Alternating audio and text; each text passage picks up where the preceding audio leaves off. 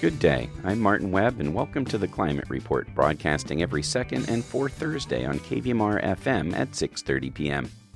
On today's show, we talk about local energy and climate-related nonprofits, some of your electricity rate options as a PG&E customer, and we close with a long piece on PG&E and the 2020 Zogg fire in Shasta and Tehama County, and how a small rural county took them to criminal court and won funding and partial oversight over their local operations in what's being called a bittersweet victory.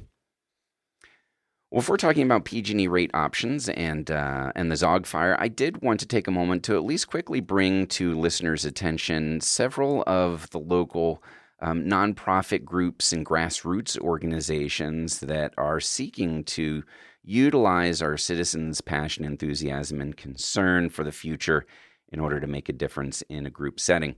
So I wanted to just quickly say some of these organizations, feel free to Google them. I don't have contact info. You can just type in their name online and get information on them. What I'm hoping to do actually is set up interviews with each of these one at a time in order to go a little bit more in depth. But there's no reason to keep them a secret until then. So for those of you that might be interested in more activism, we have some local chapters of 3 different climate-related groups.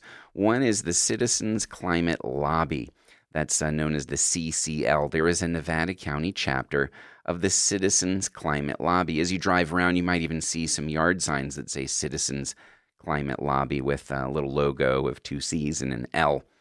That's a group that is working, as the name says, in order to be more of a stronger citizen voice in the lobbying and political process. So that's the Citizens Climate Lobby Nevada County chapter. Another organization that you could search out is Climate Action Now. That's a name that many people have heard about if you've followed climate action in the news over the last couple of decades.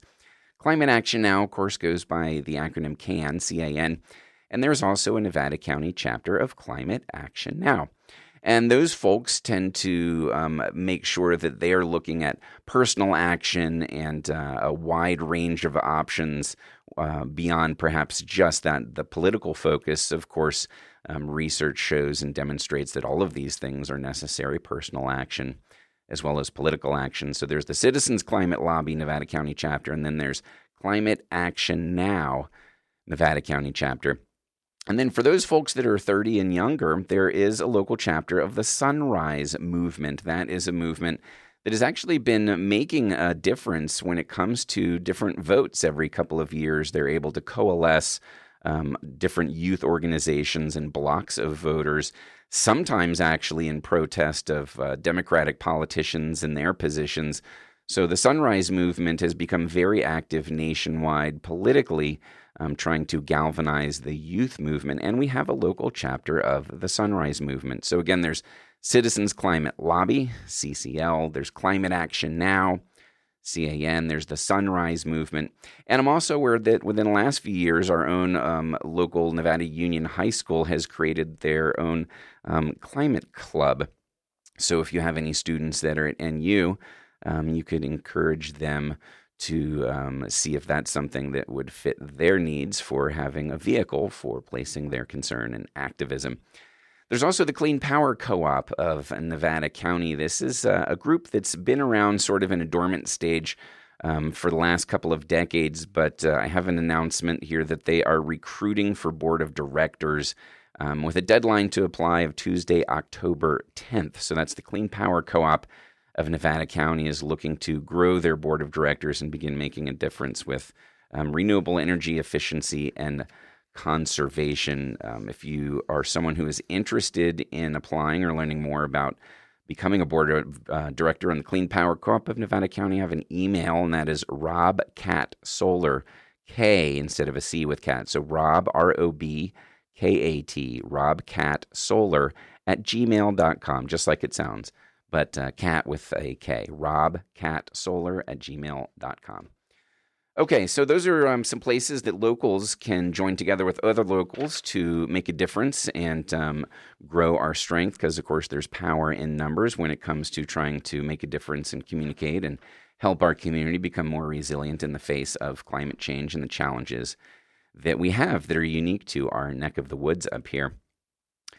And before I talk about our neck of the woods and the challenges we have in fire and PG&E and the nexus of climate change and all of these issues, I wanted to do sort of an annual quick rundown and service that I provide to listeners, and that is trying to educate people about all the different rate plans that are available at PG&E, especially now when folks tend to crank up their power use in order to cool their home down and have higher bills. So here are some things that people can consider doing. First of all, there's something called the Power Saver Rewards program. Power Saver Rewards.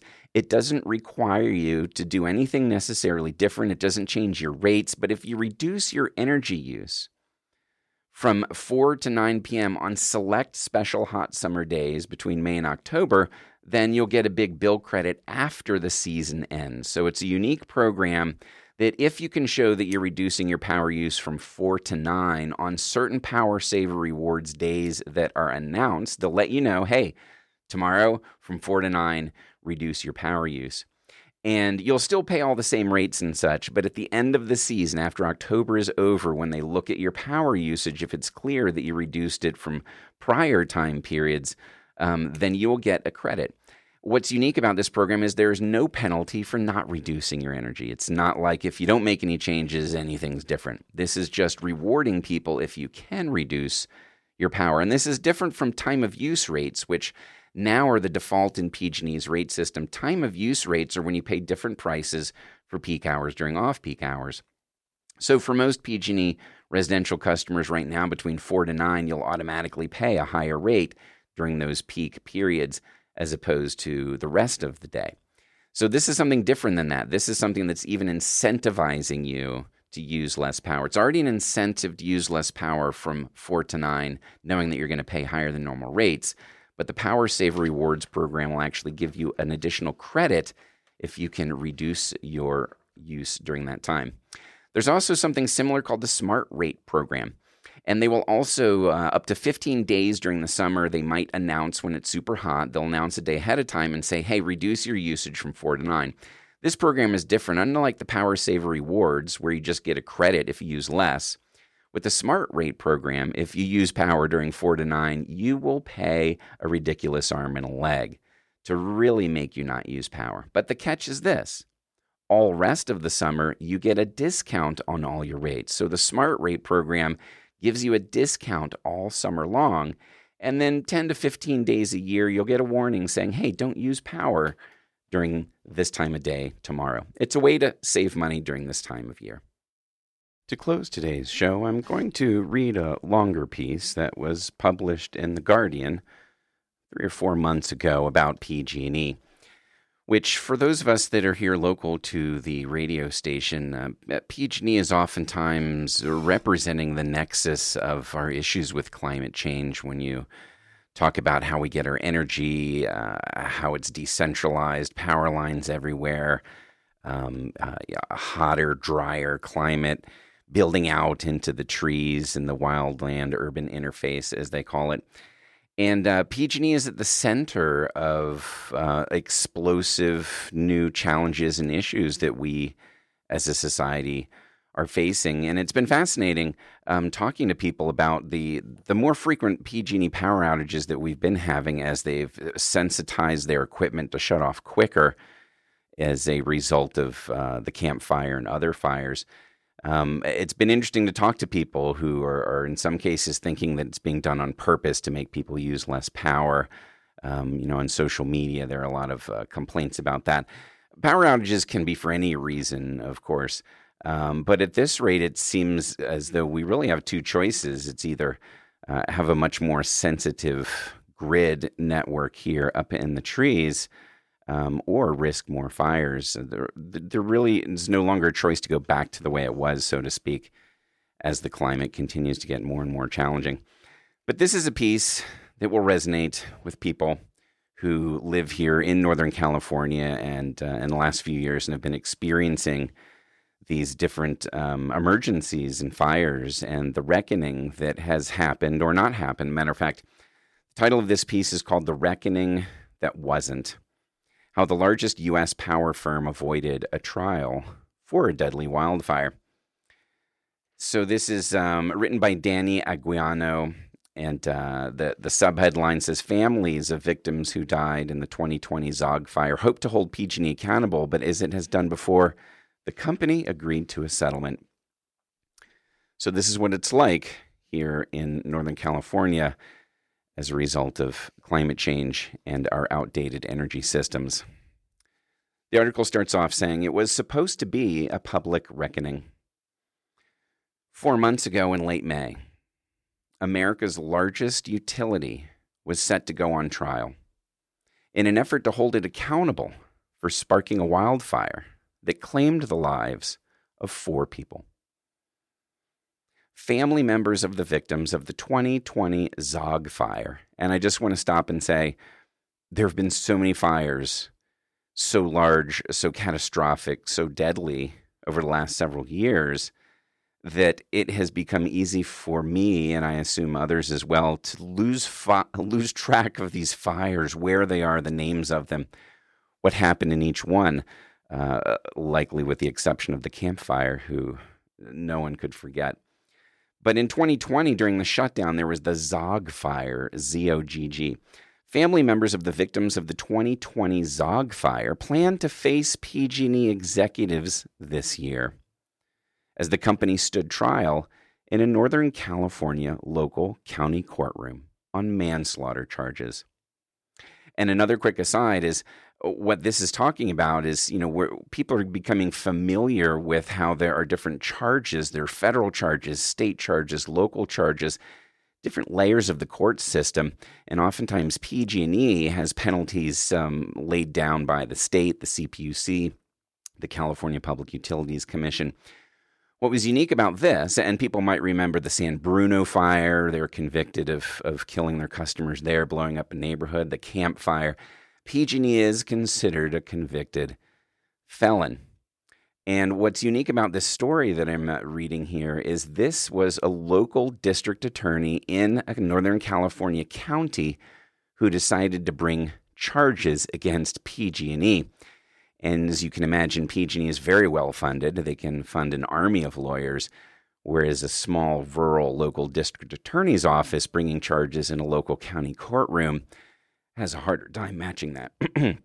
So that's the setting, though. Family members of the victims of the 2020 Zog fire finally this year in 2023, in late May, early June, they planned to face PG&E executives as the company stood trial on manslaughter charges, but Instead, at the very beginning of the trial, Judge Daniel Flynn dismissed all the charges, and like it has done in so many cases before, PG&E agreed to a multi-million-dollar settlement. The outcome largely marks the end of a chaotic chapter for the company. Again, this is just 4 months ago. They are a behemoth in the energy industry that serves about 1 of every 20 Americans, not 1 of every 20 Californians. PG&E as a utility provides energy to about 1 of every 20 Americans in the country and nearly half of all Californians. In recent years, PG&E has been defined by the devastating fires linked to its power equipment that have killed dozens across the state, resulting in mass payouts and the threat of criminal consequences, but arguably little reform. The utility did not have to admit wrongdoing as part of the Shasta County deal for the Zog fire. That's a preferable outcome for PG&E, said Stephen Weissman. He's not just a lecturer at UC Berkeley, he's a former judge at the California Public Utilities Commission. Weissman said, "This has been the modus operandi for all these years, to never have to face judgment or face as few judgments as you possibly can." He said this really has been a very successful strategy. As part of a settlement with the Shasta County District Attorney to avoid a trial, PG&E has agreed to pay $45 million to fire prevention and rebuilding efforts in the rural area. Now, it's easy to hear of these fines and things imposed on PG&E because when these catastrophic fires happen, we hear about CPUC saying this many millions and billions and all of this money. And in today's world, it's easy just to lose complete sight of the relative amounts. But again, what's unique about this is PG&E settling with a county, a small rural county. Shasta County was promised to be given $45 million as a small county in order to enhance their fire prevention and the rebuilding efforts. That's a lot. That's almost $1 million a week. They also agreed, and this is all to avoid a trial, we'll give you $45 million to help your community, and we'll pay a $5 million civil penalty. So they'll pay that to the county, an extra $5 million just as a penalty. The $45 million is supposed to explicitly go to rebuilding and fire prevention. That $5 million civil penalty is a significant sum in a small, under-resourced county, but no one seems particularly thrilled with the resolution, not family members of the deceased, nor the district attorney, Stephanie Bridget, who hoped to hold PG&E accountable and force change. Said Bridget when announcing the settlement, "This resolution does not make me happy. Taking PG&E to trial and holding them criminally responsible was always our goal. But the tentative ruling changed our position, and I'm unwilling to gamble with the safety of Shasta County." For survivors like Wayne King, whose 79-year-old wife, Karen, died as she tried to escape the flames, the settlement was a welcome but unsatisfying outcome. Said Wayne King, "All the money that PG&E has, all the contributions, that won't make up for my loss." PG&E has faced years of reckoning over its role in California's wildfire crisis. Between 2017 and 2022, that 5-year period, the company set off at least 31 wildfires that wiped away entire towns, burned nearly 1.5 million acres and 24,000 structures, and killed 113 people. The company has been accused of repeatedly prioritizing profits over safety, enriching shareholders, rather than removing trees that pose a danger to its power lines. More radical efforts to reform PG&E, either by splitting it into multiple companies or a takeover by the state government, have not materialized.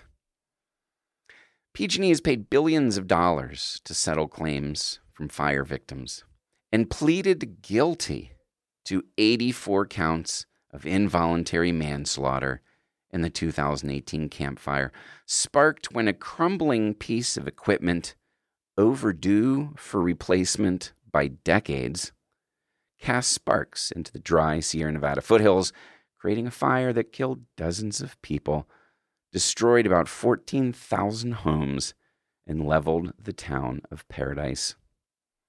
In the aftermath, PG&E filed for bankruptcy, replaced its CEO several times over, and pledged to run a safer company that can supply gas and electricity to millions of Californians without injuring or killing its customers.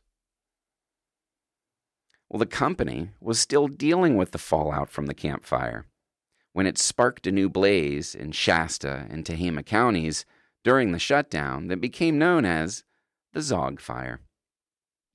This 2020 disaster started during a windstorm when an ailing gray pine, marked for removal because of its defects, fell on power lines in the rugged mountainous terrain east of Redding.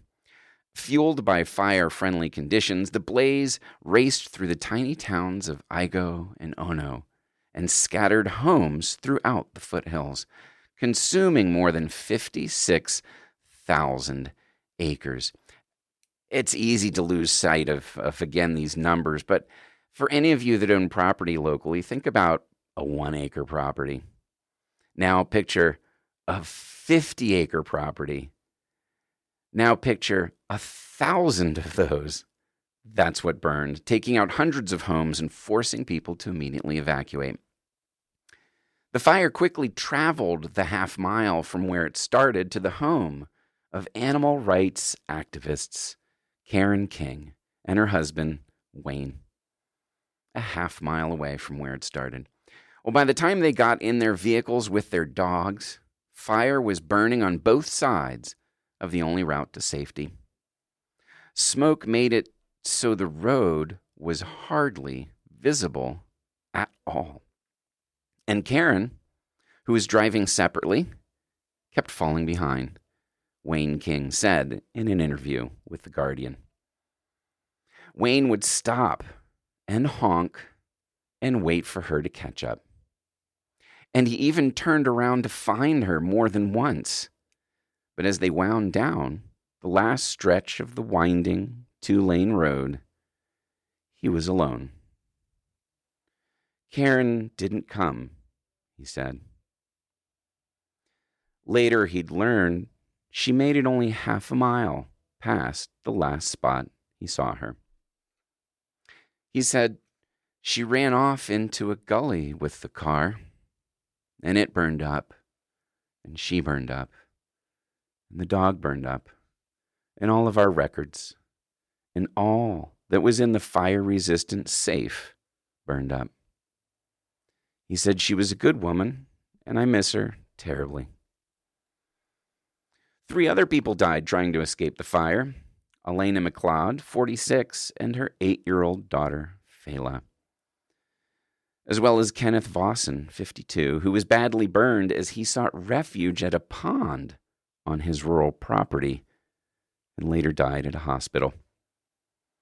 For their part, the CPUC, California's public utility regulator, fined PG&E eventually $150 million, which alleged that, according to the CPUC, quote, the tree that caused the fire was not removed in time because of PG&E's poor record keeping.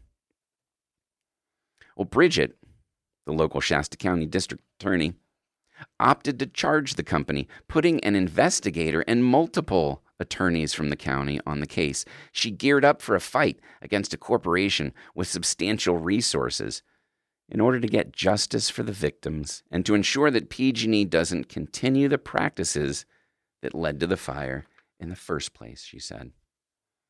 Well, from the outset, the imbalance was palpable. She says they have a virtually unlimited budget when it comes to their defense. They have multiple attorneys present at every court appearance. They have significant resources that a small county DA's office doesn't necessarily have.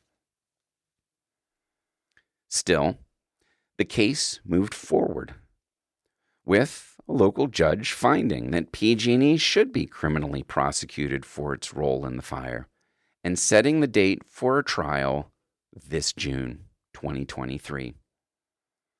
The company challenged that ruling, and another judge determined the tree falling on company infrastructure did not necessarily mean PG&E had been negligent, a ruling that led to the charges being dropped and the settlement reached.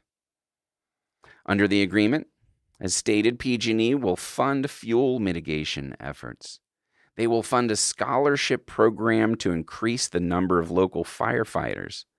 They will fund a large animal evacuation center and pay for memorials to honor those killed in the fire. More than that, PG&E must also move some of its infrastructure underground. As part of the settlement, they must also install new weather monitoring stations. And on top of all of that, this giant corporation has to meet regularly with the local district attorney's office to ensure it is complying. Patty Pope, the company's current CEO, PG&E, said in a statement, "The agreement reflects our continuing commitment to making it right and making it safe. We stand behind our thousands of trained and experienced coworkers and contractors working every day to keep Californians safe." Well, DA Bridget wanted to see the case go to court with all the evidence against PG&E made public, but said she's hopeful about what the agreement means for the county. She said, "We worked hard with them to try to come up with very measurable things they could do, and we could have oversight with them. Ultimately, we want them to be in compliance with the law, and so that none of their equipment is going to start a fire that kills another person. Well, back in May, at the Igo store, a one-stop shop and bar, residents shared memories of the blaze 3 years later, and how it forever altered life in the tiny woodsy settlements tucked in the foothills, now green and blooming with wild flowers after recent rains. Said Damon Brazel, 82, and a retired sheriff's deputy who lost his home in the disaster, it was terrifying, plain and simple. We'd lived through a lot of fires up here, but never seen anything like that. It took out the heart of the community. There's nothing here anymore. Brazel, the retired sheriff's deputy, ruminated over all the fire took as he sat at the bar surrounded by some of his remaining neighbors. Many people didn't rebuild their homes, he said, and key community gathering places were destroyed. He lost treasured belongings and a property he built. He has a new home, but not one he made with his hands. He said, "It broke my spirit. It gave me a big case of the blues, a sadness I don't think I'll get over." As an aside, after the campfire, I attended a very informative and moving and fascinating talk about the rebuilding efforts and how they're trying to make them focused on local and affordability and green and sustainability. And a statistic was quoted that I'll never forget. And they said that in disasters like these and fires that destroy these types of towns, Paradise and Igo, and other major destructive events that require years of rebuilding, the stats show that only about 15% of the original residents stay or come back. That so many people are displaced and are forced to put down roots elsewhere and move on, that they no longer are in a place or a position where they can or even want to necessarily move back. Fascinating statistic. The article ends and continues by saying, but Brazel, again, the 82-year-old retired sheriff's deputy, lost his home, like others at the Igo store, were torn about what would constitute a proper punishment. He said, "How do you hold a corporation accountable? I think it's kind of fruitless myself." Well, Wayne King said the money promised in the settlement will help ensure the area's safety in future fires. The home he shared with Karen survived the fire, and he still lives there. He runs into PG&E workers in the area to remove dead trees as he goes about his errands. Trips to the Igo store for lunch, church, and the nearby cemetery where he visits Karen. He said, "I get irritated every month when I get a PG&E bill, but I pay it." Still, he says, revenge is the last thing he wants. He said, "We were married for 62 years, and we had a very good relationship all of our 62 years. I miss her, but getting even with PG&E is not in my book. Hopefully they have come to the conclusion they need to do a better job of protecting their lines."